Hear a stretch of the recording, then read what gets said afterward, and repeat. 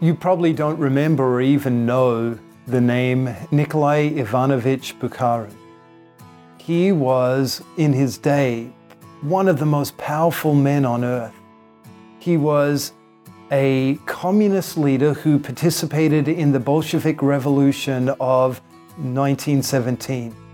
He was the editor of Pravda, the Soviet newspaper. Pravda, by the way, means truth.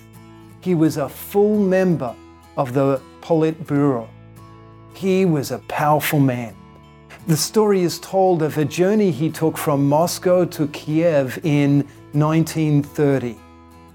He went there to address a huge crowd on the topic of atheism. He stood before the assembly and aimed his heavy artillery at Christianity with insults, arguments, and reasons why it is not true.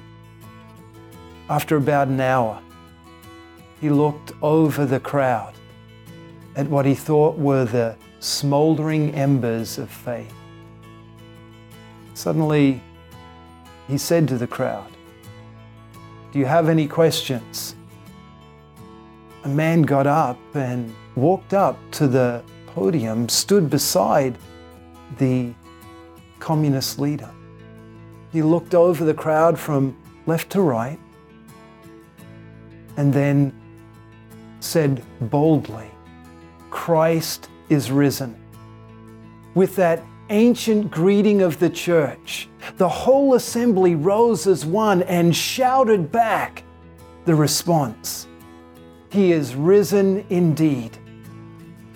An hour of argument and insult had been undone with one simple statement: Christ is risen. How could that be? Why could that one statement have such power? It's because everything that Christianity believes hinges on the resurrection. If Jesus truly died and rose again, then Christianity is true.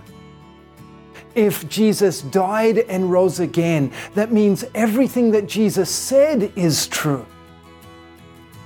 So he is the Savior. He is the one who bore men's sins so that they could be forgiven. He is the one who has faced God's anger over sin so that God would be reconciled to mankind.